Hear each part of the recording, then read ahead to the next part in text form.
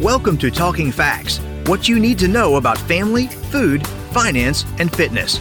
Hosted by the University of Kentucky Family and Consumer Sciences Extension Program, our educators share research knowledge with individuals, families, and communities to improve quality of life. Hello, and welcome back to Talking Facts. Thank you for listening today.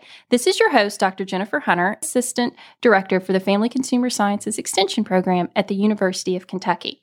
Today, I'm thrilled to have Natalie Jones with us, our Physical Activity Coordinator, that is going to talk with us about how to choose proper footwear for your physical activity. Thank you for joining us, Natalie. Thank you for having me. So let's talk about shoes. That's right. It's so easy to talk about because this is the most important piece of equipment for any activity, whether that's walking, running, hiking, tennis, basketball, anything that you're doing that has movement truly is the right pair of shoes. You need to make sure that they fit properly. So I might be telling on myself here a little bit, but recently I was talking with a friend who she is planning a major hiking expedition. And so she lives out of town and she had actually traveled to Lexington just specifically to purchase shoes for her hiking trip. And so we got in this long conversation about the type of shoes that she needed and as well as the expensive shoes and if she needed multiple types of shoes due to the different activities that they were going to be doing on their trip. So I understand that proper footwear can help you avoid injury and get the most out of your exercise. So if you're a runner or a walker, what would be the best type of footwear for you to choose? Yeah, and I think that you hit it exactly on the head, that if possible, you want to go to some specific running or athletic store that focuses on shoes and running or walking. And so you need to really focus in on getting an expert of someone who knows what they're talking about with shoes. And a key thing when looking for a new pair of shoes is to always take that old pair of shoes with you that you're walking or running in now. That's a good tip. Yes, whatever your shoe you're using, bring that in because just like any other, like a car mechanic would look at a car to see the tread on the tires, that's exactly what a shoe specialist should be doing. Looking at your shoe and seeing the bottom of the shoe to really give a clue on how you're stepping and how your gait is so that way they can really point you in the right direction of a proper fitting shoe if you aren't already wearing one. So I know that this can seem intimidating, or at least it kind of seems intimidating to me as a consumer. So asking for help or requiring a lot of time and assistance from a shoe salesperson seems just like a lot to take on. Right. It can be definitely intimidating. And I think another thing that is intimidating as well is people actually going into that specialty running store because it has that stigma of elite runners or elite walkers. And that's not always true, right? So even if you run a bit or you're a walker, don't be intimidated to go into that specialty store because they truly are there to help everyone improve their physical activity. And so that's the first thing. And then the second thing is just to be comfortable in what you wear and what you're walking in or running in. And so your shoes are important. And so taking them in and really talking to someone, a shoe specialist, about the activity that you're participating in will help you enjoy it even more because you'll be more comfortable. And like you said earlier, be able to avoid injury as well. So help me understand here. Can I wear running shoes to walk and walking shoes to run? Or what about if I'm doing multiple types of activity and also maybe lifting weights? Can I wear those same shoes or do I need 3 or 4 or 5 different pairs of shoes based on the different activities that I'm taking part in? Right. So I don't want to aid your shopping addiction, but multiple shoes is advised. Especially if you are a walker, you can use a running shoe. That's just a preference. But for running, I would definitely advise not using a walking shoe. And the reason for that is the amount of cushioning and the amount of shock absorption that they have. So all shoes are going to have a certain level of cushion, no matter what athletic sport you're participating in, if you are weightlifting or walking or running or just taking an aerobics class. But the amount of absorption is really important for runners. And so again, that just depends on the type of tread that you have and the wear that you're putting on your shoes. And that's something that a shoe specialist would be able to help you with. So how long can you keep your shoes?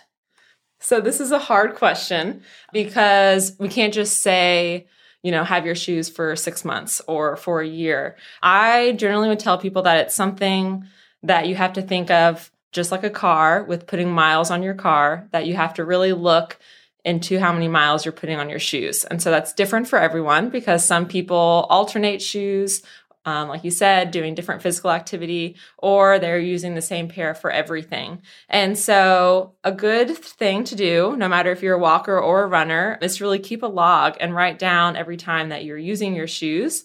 So that way you can kind of take a back step and count up your miles to look, because what we try to tell people is if you are a runner, 300 to 400 miles is when you need to change out your shoes. That's a lot of miles. Typical weekend. Right, exactly. And for a walker, it could be anywhere between 300 to 500. But one thing is that these miles are important in changing out your shoes. Your body will also be able to tell you when the shoe is wearing down and when it's time to get a new pair. So that's something just to listen to your body. If you start feeling a little nag or something's bothering you, then it's good to look into a new pair. Again, products, just like shoes, they wear down over time. And so certain things obviously indicate that it's time to buy a new pair of shoes. For instance, if your toes are going through that toe box, the front part is starting to get a little wear and tear, it may be time. Obviously, again, if you're getting blisters or pains from your shoes, or the heel is breaking down, or any other part of the heel is coming undone, or the sole of the shoe, that's really when it's time to look into purchasing a new pair of shoes. I know my son on his athletic shoes that if he starts complaining a day or two in a row about his legs feeling tired or his feet feeling tired, that I've learned it's probably time for new athletic shoes for him. Yes, exactly. And so give us your best advice when buying shoes. If you are someone buying running or walking shoes for the very first time, what should they look for and what really do they need to know?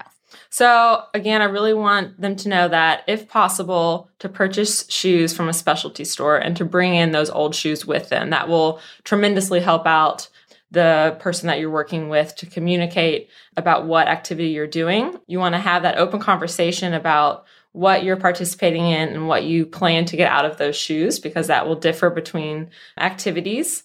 And then a good tip as well is to visit a shoe store if possible at the end of the day, because our feet normally swell. And so at the end of the day, you can get shoes that actually fit properly to how they may be when you're actually participating in physical activity. Okay.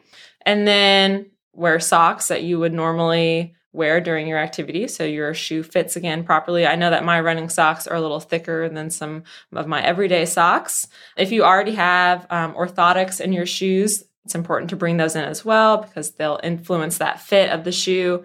And then something that people forget is to try on both shoes.